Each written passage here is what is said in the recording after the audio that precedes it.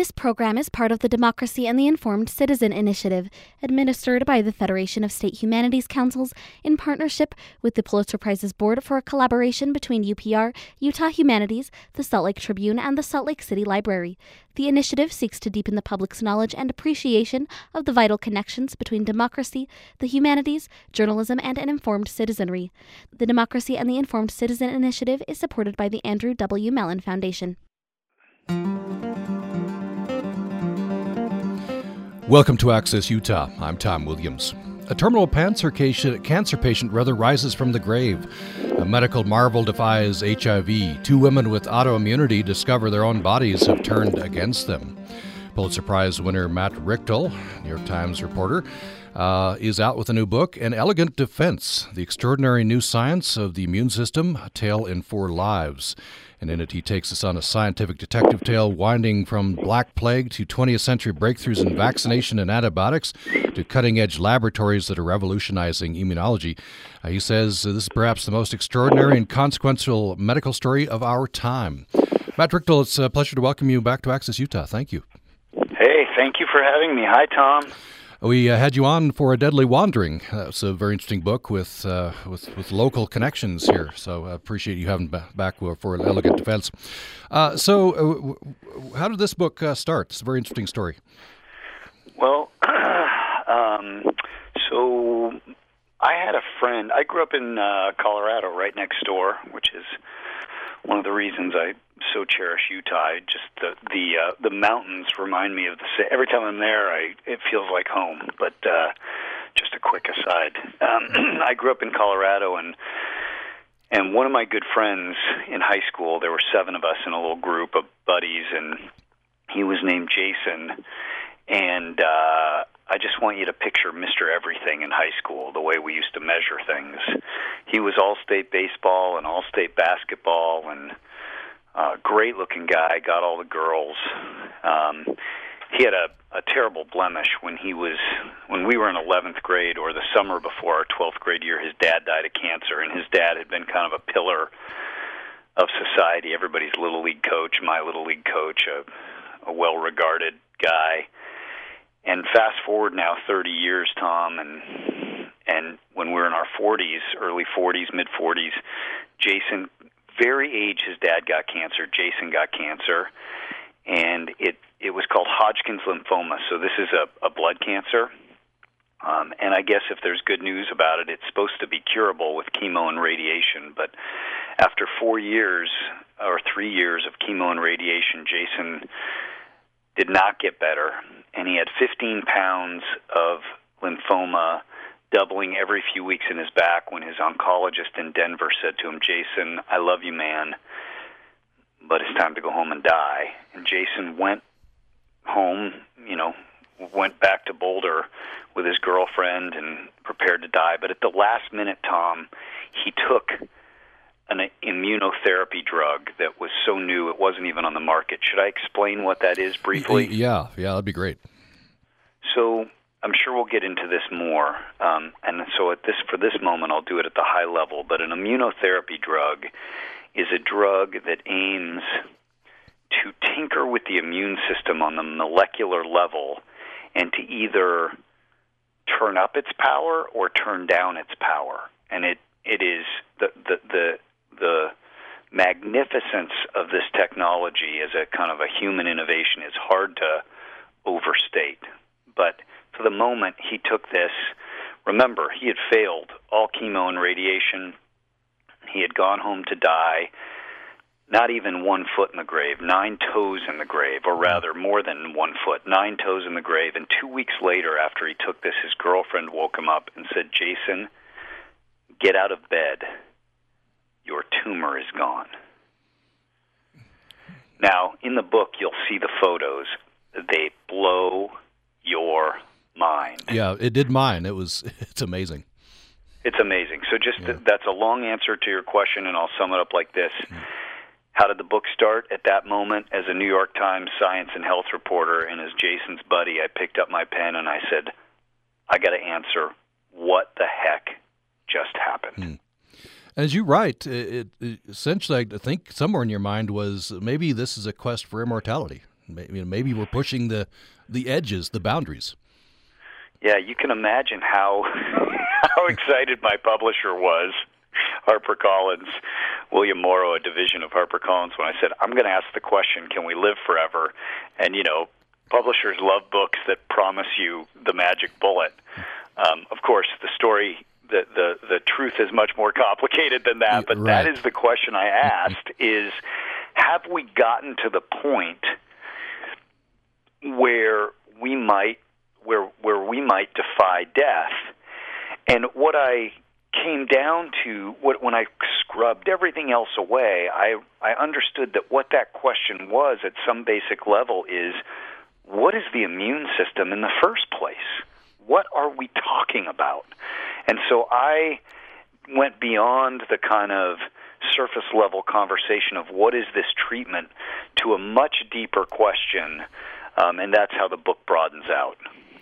And I want to ask about, you say we use the wrong metaphors for the immune system.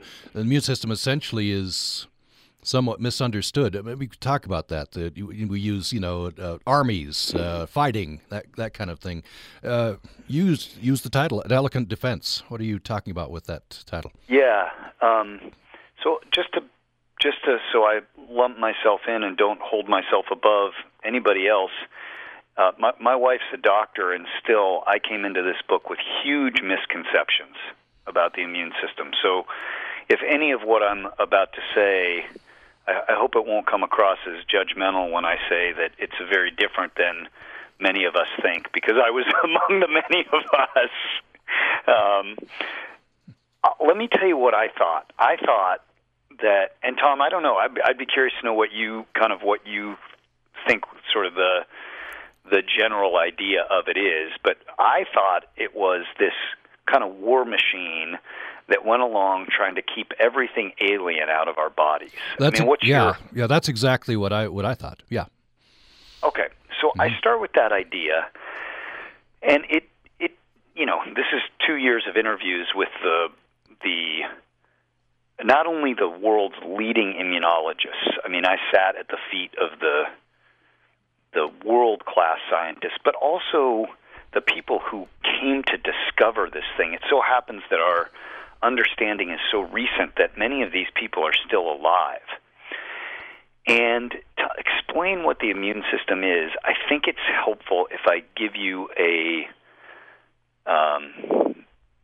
kind of give you the context within which we live and which the immune system works.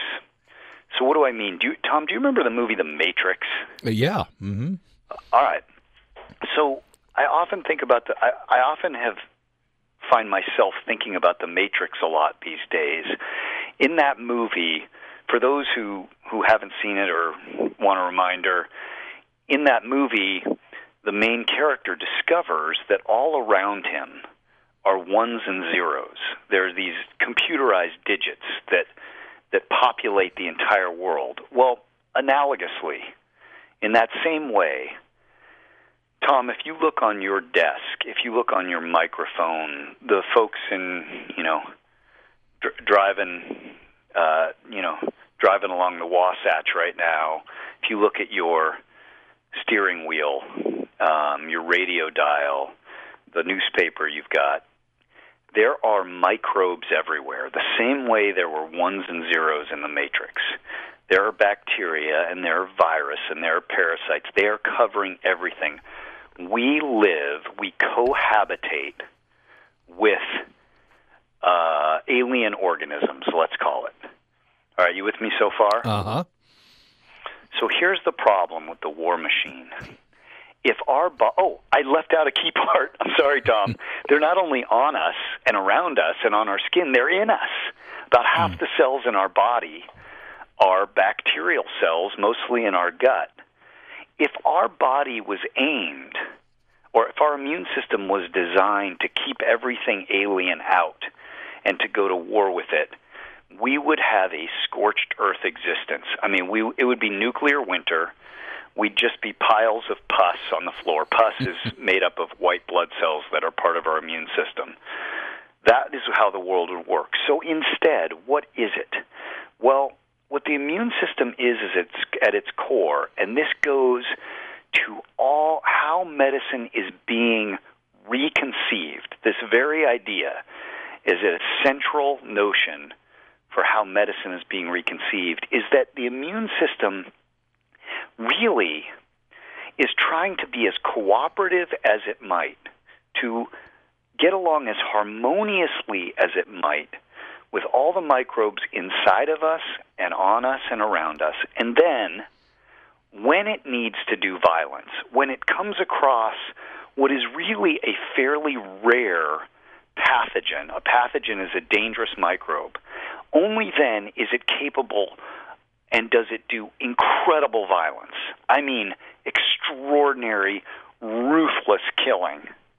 But it tries to do so by doing as little collateral damage as possible. And that is why, and here's the punchline, far from being a war machine, I think of the immune system as part bouncer and part ballet dancer.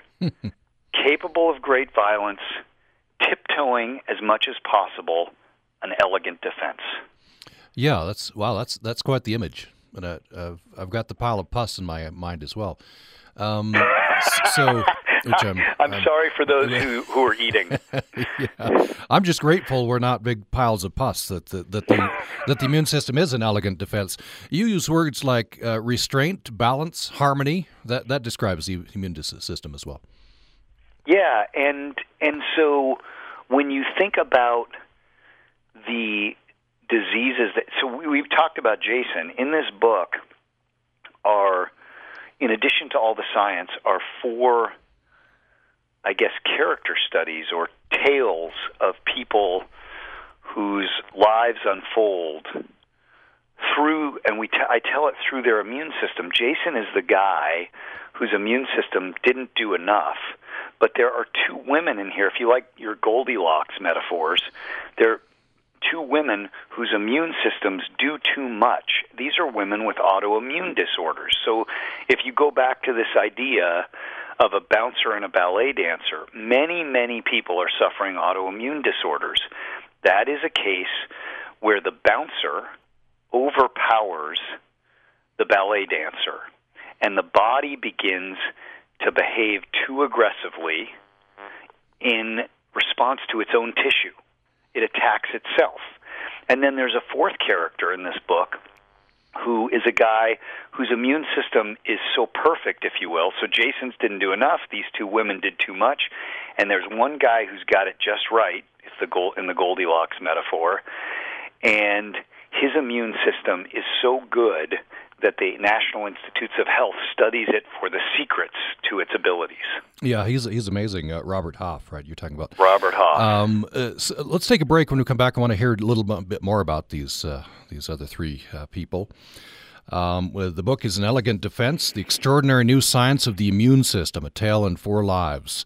It's by Pulitzer Prize winner Matt Richtel, and he's with us for the hour. You can join us here by email with your question or comment, upraccess@gmail.com, upraccess@gmail.com.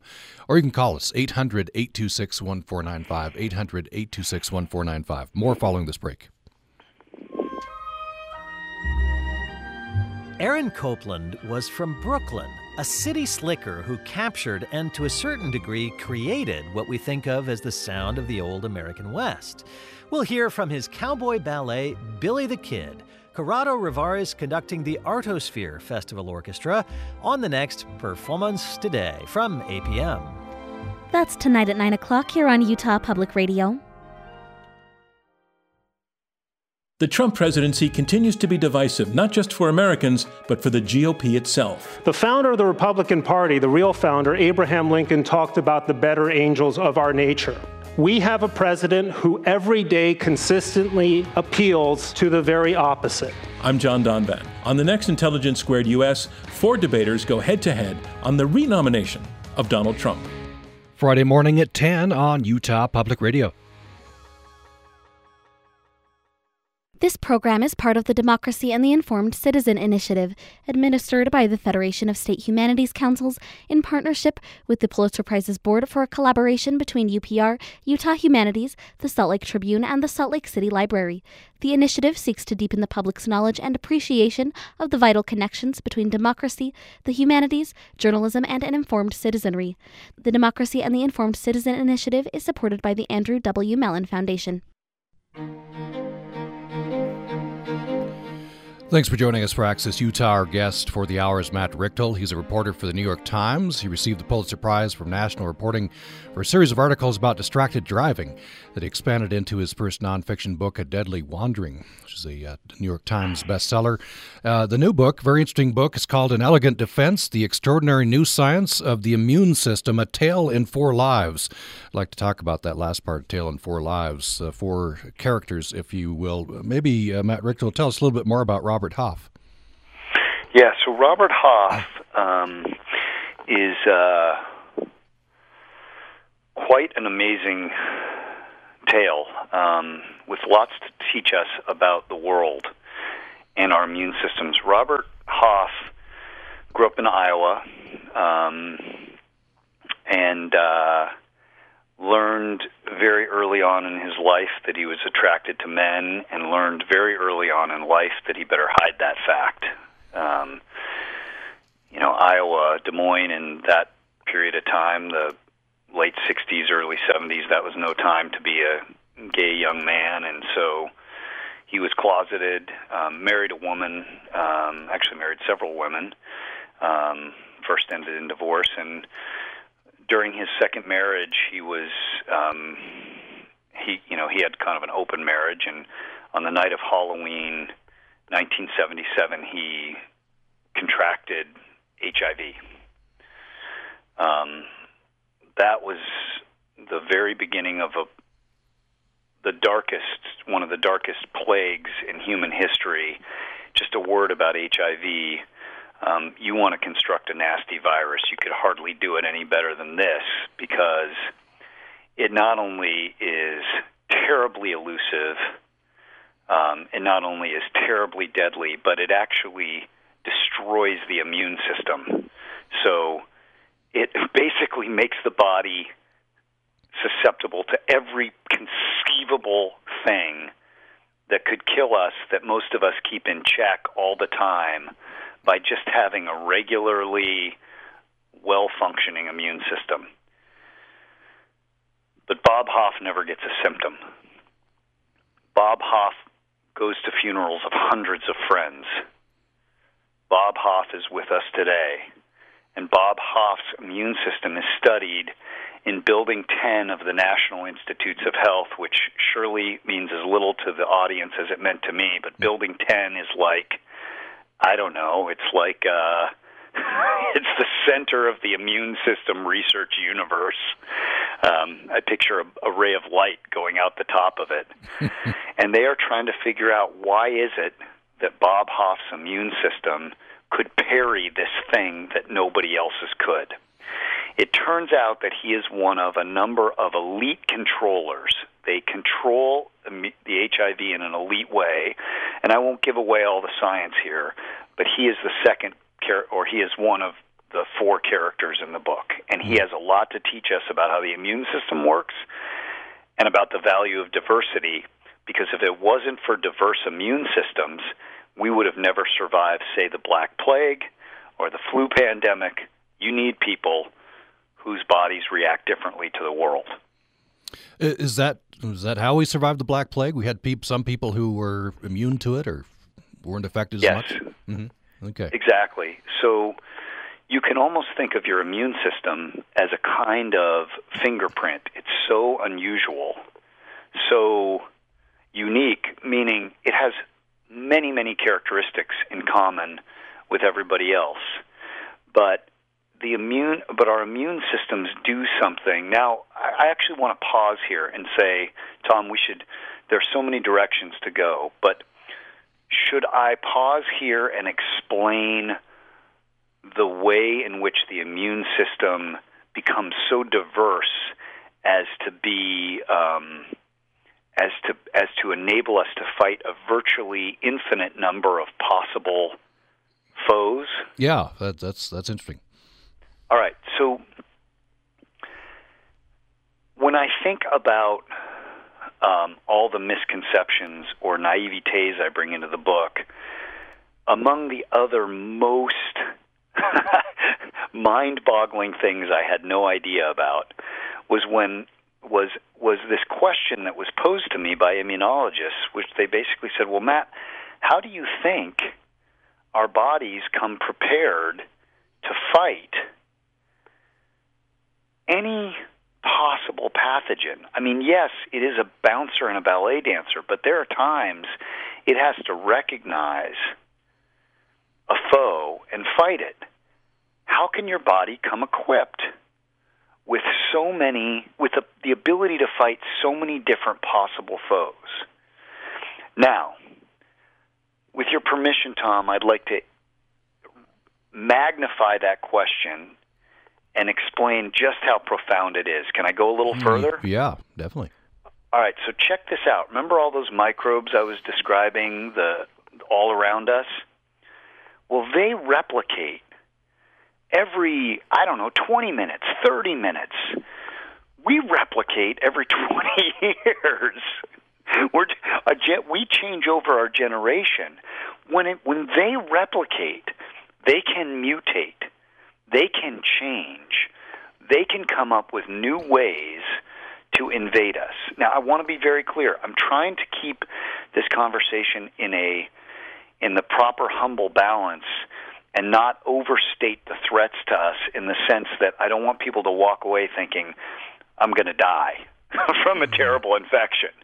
Because most of the microbes in the world would do us no harm. But the ones that would have the ability to go through an arms race we can never compete with. It is not possible. So the question that vexed immunologists all the way up to the mid-1970s was, how can the human body come equipped with a virtually infinite number of possible keys to all the possible deadly locks? Have I expressed the magnitude of that question? Yeah, amazing. Fairly, Tom? Amazing, yeah. I remember Jason's oncologist said to me, he goes, well, and this would apply whether you're atheist, agnostic, a person of faith. But the quote he gave me was, God had two options. He could. Can I find this quote for you? Yeah. I love this quote. Let's see if I can find it. I think I know what page it's on. I love his quote. Bear with me. God had two options, Jason's cancer doctor told me. He could turn us into 10-foot-tall pimples, or he could give us the power to fight 10 to the 12th power different pathogens. Why 10-foot-tall pimples? Well, we're back to pus. Pimples are actually filled with pus, which are filled with white blood cells.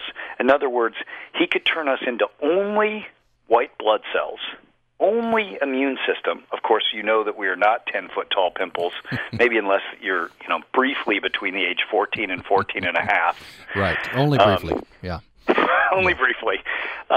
Or he could give us the power to fight this. So inside of us, this is a chapter called The Infinity Machine. Here's what happens. Here's how you are equipped to fight so many different things. Your immune cells, inside your body, there are billions of cells, immune system, hundreds of millions of immune system cells. And at birth, in gestation, those cells rearrange their DNA at random. So I want you to think of a massive computer calculator rearranging DNA. No other DNA in your body does what I'm describing here. And by virtue of rearranging the DNA, all those different T cells, all those different immune cells in your body have a different genetic code associated with them. And that genetic code is at random able to connect to the genetic code of a virus or bacteria or parasite that you might, underscore might, run into in the course of your lifetime. You are an infinity machine. Yeah, that's amazing. Within each of us. Yeah. Within each of us, such that, to return to Robert Hoff, the only way for the species to survive, Tom, you and I, during the Black Plague, might have gotten, almost certainly did get, a different set of random keys, which means that when the Black Plague came up, you might have had the key, I might have died, and as your neighbor, you might have lived, and only through that diversity does the human species survive. You mentioned, is it Building 10? Building 10, yes. Yeah, it illustrates we're living in a golden age of science, of immunity. It is incredible. We knew so little not that long ago, and part of the reason we knew so little is because so much of this is happening at the molecular level, and we needed the technology.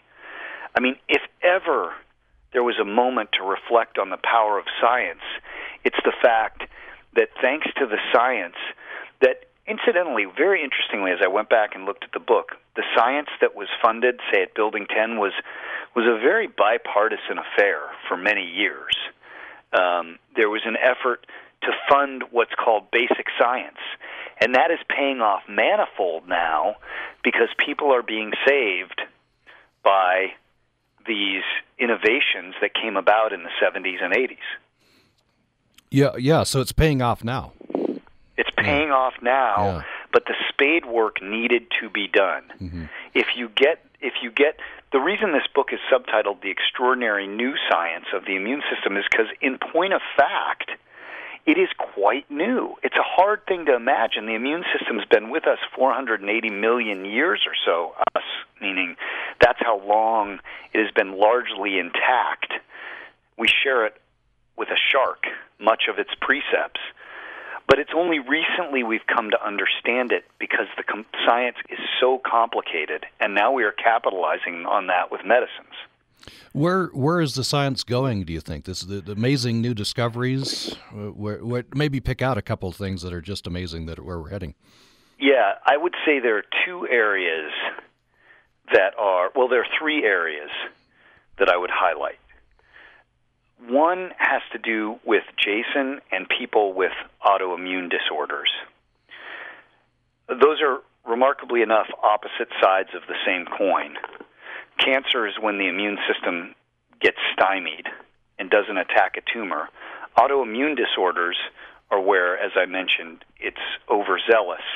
But we are coming up with increasingly refined medicines, and this is one of three areas I'll mention about where we're going, that allow us to turn the volume up or down, you pick a metaphor, turn the bouncer up or down, empower the ballet dancer. We're coming up with more medicines now and more refined ones to help people with cancer and autoimmunity, and that's going to change many, many lives and has already. Number two is the microbiome. Would it be okay if I just took a second to describe what that is? Yeah, please. So I mentioned that inside of us are all these microbes and around us, but the microbes that live on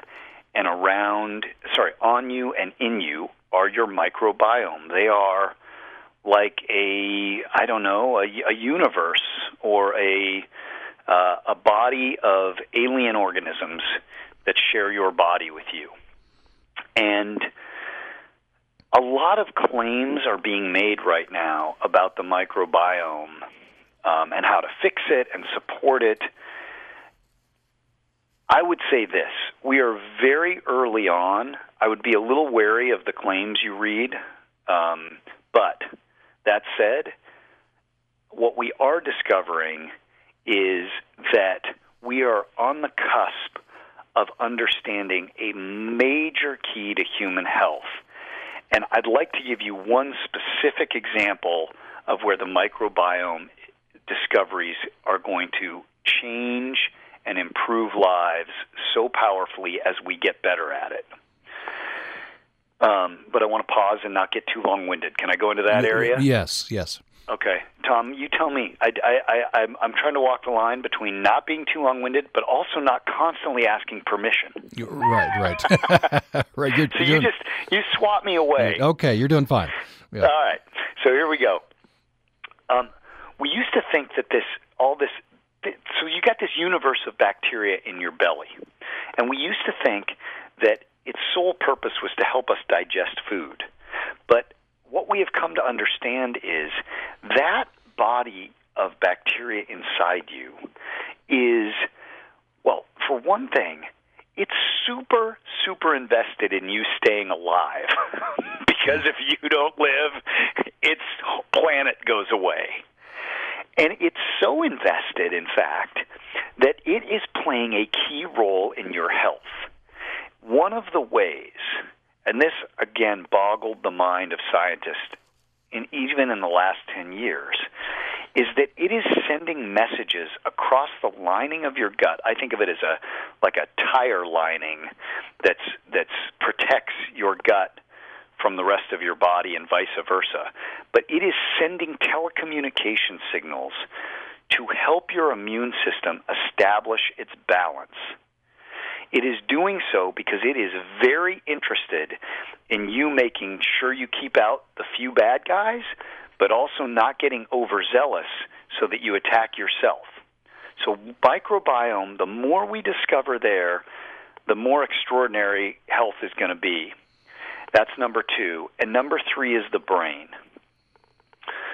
We are finding that the brain has a ton of connections to the immune system, and in some ways its own version of the immune system. If you think the immune system was hard to study, imagine the immune system in the brain. You're taking possibly the 2 most complex networks in the entire world that we understand, and understanding each and then their combination. But, for example, we are discovering that neurodegeneration, which is things like Alzheimer's, may well involve the immune system behaving too aggressively inside the brain. Those are 3 areas where life is going to change markedly, and it sure would be fun to be alive about 100 years from now, but that's not in the cards for me. or probably any of us, right? I like my kids' chances. Yeah, like your kids' chances. Yeah. Before we go to break, I want to. You brought this up. You set out. You wanted to go on a quest for immortality. And near the end of the book, you have this quote, which has been rummaging around in my head. You say, "We must do a much better job of accepting death." Yeah, you want to do that before you want to handle death before the break? Let's do death before the break. Yes. That's a good time for it. So, we can come back to this if you want. I'll try to do it in brief here. But the immune system, far from being designed to keep us alive forever as individuals, is actually much more tailored to keep us alive as a species. And implicit in that is that our immune system, once it gets us to a certain age, is playing a central role in killing us as individuals. And it's doing that because the only way for the species to survive is for us to die, make physical room for other people, and probably more important than that, make room for the mutation that happens with each generation that allows for greater survival. We are talking about evolution. We are talking about key survival mechanisms. And more than that, when I started, not more than that, sorry, but to that end, I started out thinking that I was looking for the Holy Grail, the fountain of youth. And what I discovered was that the immune system is killing us all along. Yeah, and I think each of us individually, selfishly, would prefer, immortality, even though our fellows might fall away. But really, what it's doing is ensuring survival of species as a whole.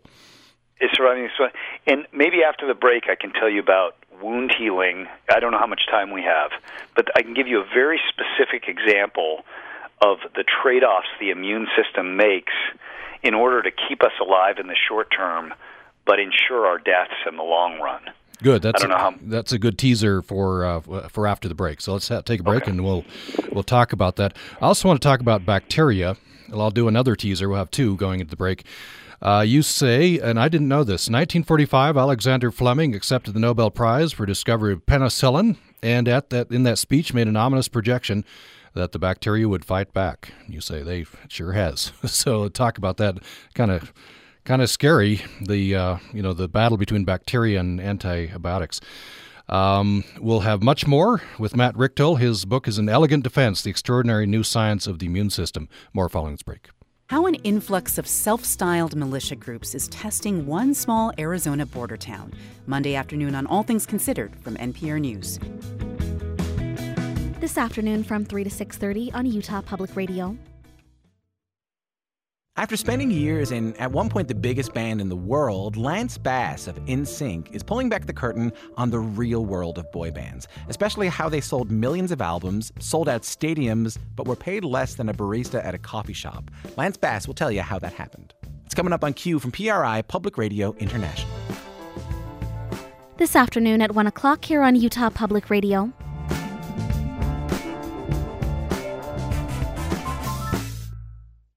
On the next Putumayo World Music Hour, we'll bring you the voices of female singer-songwriters from around the globe. Women from Brazil, Denmark, Lebanon, France, Spain, Turkey, and beyond. I'm Rosalie Howarth. Join us for Acoustic Women, the next Putumayo World Music Hour. Join us Friday night at 10 on Utah Public Radio. This program is part of the Democracy and the Informed Citizen Initiative, administered by the Federation of State Humanities Councils in partnership with the Pulitzer Prizes Board for a collaboration between UPR, Utah Humanities, the Salt Lake Tribune, and the Salt Lake City Library. The initiative seeks to deepen the public's knowledge and appreciation of the vital connections between democracy, the humanities, journalism, and an informed citizenry.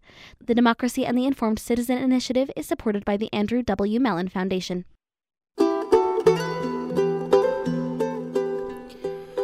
Our guest for the hour is Pulitzer Prize winner Matt Richtel. His new book is An Elegant Defense: The Extraordinary New Science of the Immune System, A Tale in Four Lives. And we have him for another 10 minutes or so. Matt Richtel, you gave us a teaser before the break. Let's complete that thought. Yeah, so one of the most evocative pieces of information that I came across was the relationship between wound healing and cancer. And it sort of helps explain the short-term and long-term trade-offs. And I hate to anthropomorphize the immune system, so I can't say it has goals, but the way it works. So, Tom, when you and I are kids, and we get all those nicks and cuts, the body has to heal itself, or else, like a small mountain of sand, we just erode away. That speaks for itself. When that happens, we haven't gotten into the mechanics of the immune system, and the book does, but there are lots and lots of cells doing lots of different things. And one of the things those cells do is they clean away the refuse of a wound, and then they help build the scaffolding to allow the rebuilding of tissue. When they do that, by very definition, they must allow cells to replicate, to divide, so that they can fill up the new space. Otherwise, again, we just evaporate. Here's the thing. When cells divide, sometimes they mutate. That's just math. There's nothing particularly novel about that idea. And a mutated cell is called a cancer. Most cancers, we don't need to be afraid of. They die under their own weight. They're so mutant, if you will, they can't survive. Or the immune system recognizes them as not self, different from us, not normal, and kills them off. But over time, there comes a mutation that is so pristine, so effective as a cancer that it begins to take root. Now remember the idea of the bouncer and the ballet dancer? Mm-hmm. Well, a really effective cancer has the ability to send a telecommunications signal, to send a message to the bouncer, ignore me, I'm normal. In fact, do better than ignore me, help me build. And that is a lot of times why cancers survive. They have sent a message to the immune system, as Jason's cancer got a message from his immune system, go ahead and leave me alone. I'm good. In fact, help me build. Before we get into how profound that is, if we want to, just to put a fine point on this, the immune system has made that trade-off for hundreds of millions of years. If that trade-off didn't work, it would be eliminated through evolution. But it does work. Why does it work? Because the immune system wants to keep us alive long enough to get us through reproductive age and the ability to rear our offspring, but then is perfectly willing, if not even desirous, of having a cancer grow that will become capable of duping the immune system and killing us. That's the kind of short-term versus long-term trade-off built in multiple ways by our immune system. Well, that'll get your attention, right? The immune system is our friend up to a point. Yeah, yeah. But incidentally, can I just say, this is why I just want to say for anybody still smoking, I know how hard it is to quit. I've covered these issues. But smoking is about the best way you can kill yourself, because when you smoke, it creates thousands of little wounds, millions of little wounds, when that ash settles in the pink tissue of your lungs.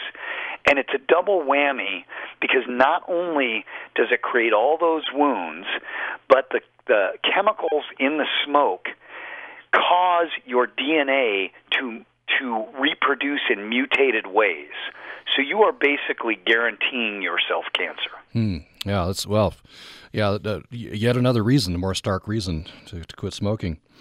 I want to, if we can, I'd like to talk about autoimmunity a little more in depth. And two of the quote-unquote characters in your book suffer from autoimmunity. I just want to read this from you.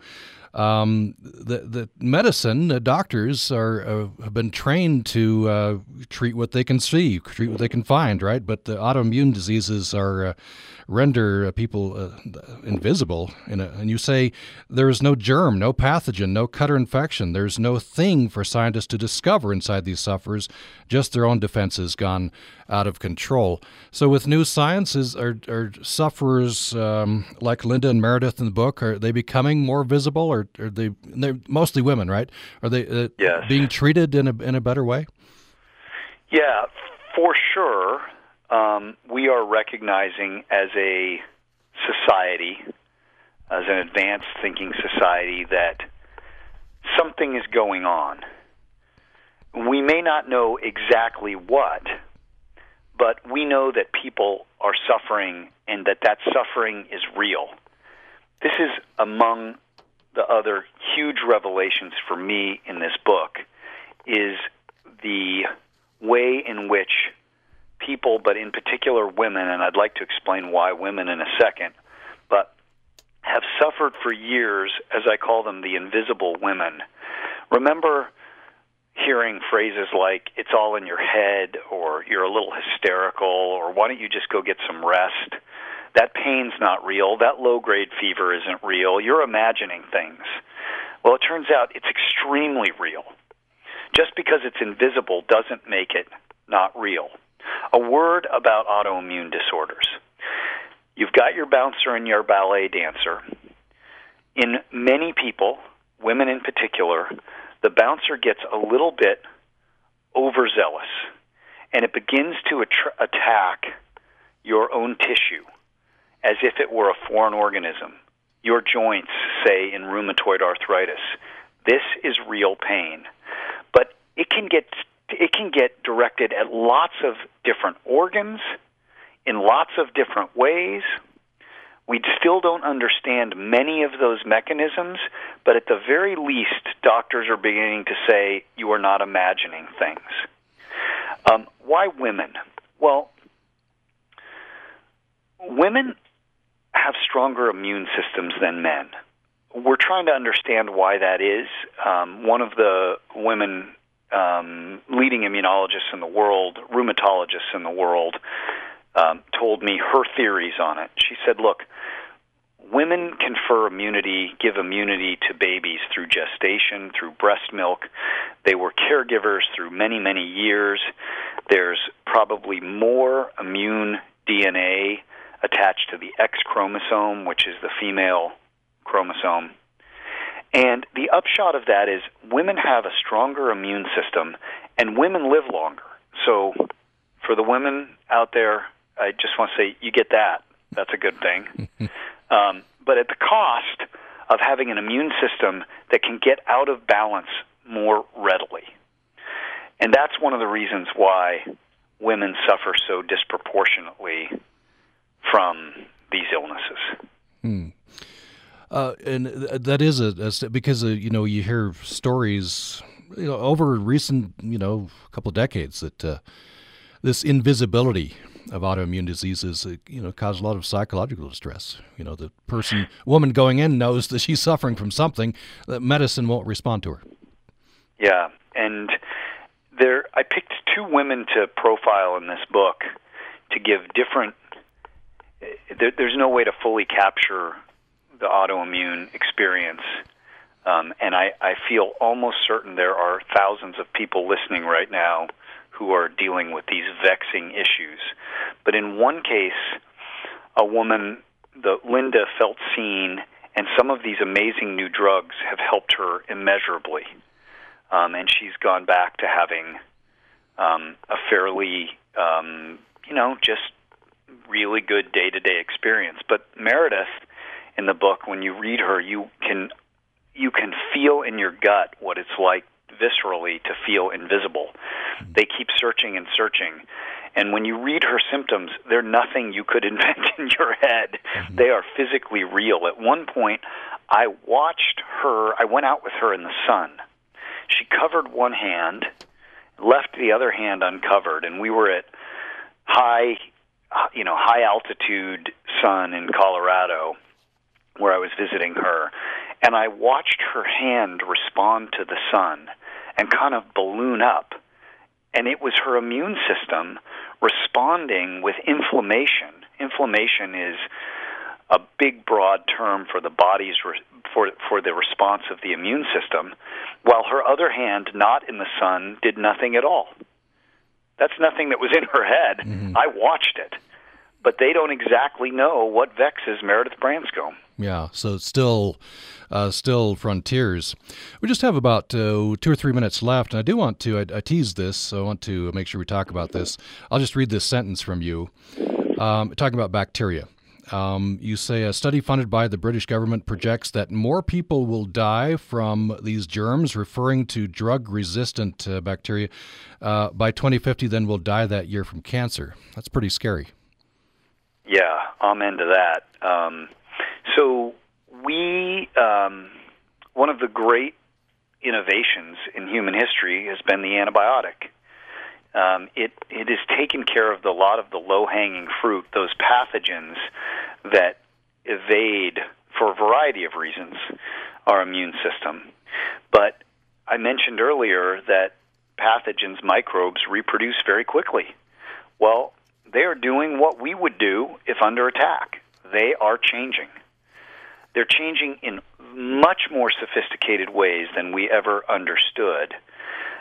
And one of those ways is that they are passing defenses around to one another. These are strands of DNA called plasmids. You can think of them as shields. And they're doing it so rapidly that they are beginning to make bacteria, and in some cases fungi. If you want to, probably the most read story I've ever had in the Times, New York Times, was last Sunday about a fungus called Candida auris, which is fungi are doing the same thing bacteria are doing, where they are evolving to evade defenses. So what do we do about this? Well, one thing is we've got to be much more judicious as individuals and as societies in how we use antibiotics. The CDC will say that about 30% of the antibiotic prescriptions that we get in the United States are not necessary. I want to say to those of you listening, be judicious, and it's not for the sake of society, it's for your own health. If you take an antibiotic, remember we were talking about the microbiome and how important it is to our overall health. Well, you wipe out some of the bacteria, good and bad, in your gut when you take antibiotics. Say to your doctor, not, you got to give me antibiotics, but do I really need these? Your doctor will know. And then there's also a livestock piece of this, and you'll see some stories coming up in our series on the subject in the New York Times. But we use a ton of antibiotics in livestock, some necessarily, some not so. And when we feed them to livestock, we also continue to saturate bacteria with these, basically with these weapons that the bacteria have to figure out a way around, and they do. So that's why these bacteria are becoming deadly under circumstances where we once had them under control. Well, we're just about out of time. We'll have to leave it there. Much else in the book, and it's a fascinating book. An Elegant Defense, The Extraordinary New Science of the Immune System, A Tale in 4 Lives. Tom, can I say one Yes. thing I must say? Yes. 2 words, King's English. Okay. I love that bookstore. They are good friends to the reader. I don't care if you go there to buy my book, but please give them a visit. Okay, the King's English in Salt Lake City. We love them as well, so thank you for that plug. And this is a great book as well. Urge people to read this. Matt Richtel, you can read him in the New York Times, read him in this book as well. And thank you so much. It's been an interesting discussion. Thank you so much for having me. And thanks for listening to Access Utah. On the next On Being, joyfully defiant wisdom on trees and soil, war and peace, and the human body and spirit, with the late Nobel Peace Prize laureate Wangari Maathai. So we would take trees and march with our seedlings towards the forest and say, we are marching to go and plant trees. I'm Krista Tippett. Join us. Sunday evening at 5 o'clock here on Utah Public Radio. Utah Public Radio is part of something that has never happened before. UPR is one of 6 NPR member stations chosen by StoryCorps for a new project they've been working on. StoryCorps has been curating conversations between loved ones for years. Now they are attempting to put strangers together, folks who are on the opposite side of the political aisle, to have a conversation. The project is called One Small Step. We will be traveling around the state of Utah collecting these conversations with the hope of having people realize that we have much more in common than we think we do.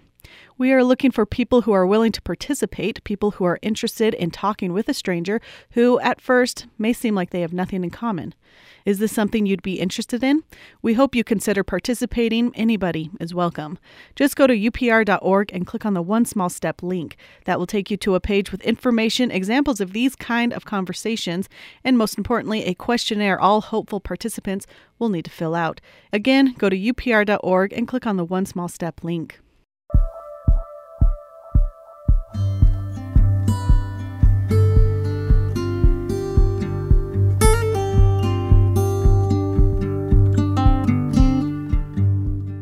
You're listening to Utah Public Radio, a statewide service of Utah State University and the College of Humanities and Social Sciences. KUSR Logan, KUSK Vernal, KUSL Richfield, KUST Moab, KCEU Price, KUSU FM Logan, and also heard at upr.org.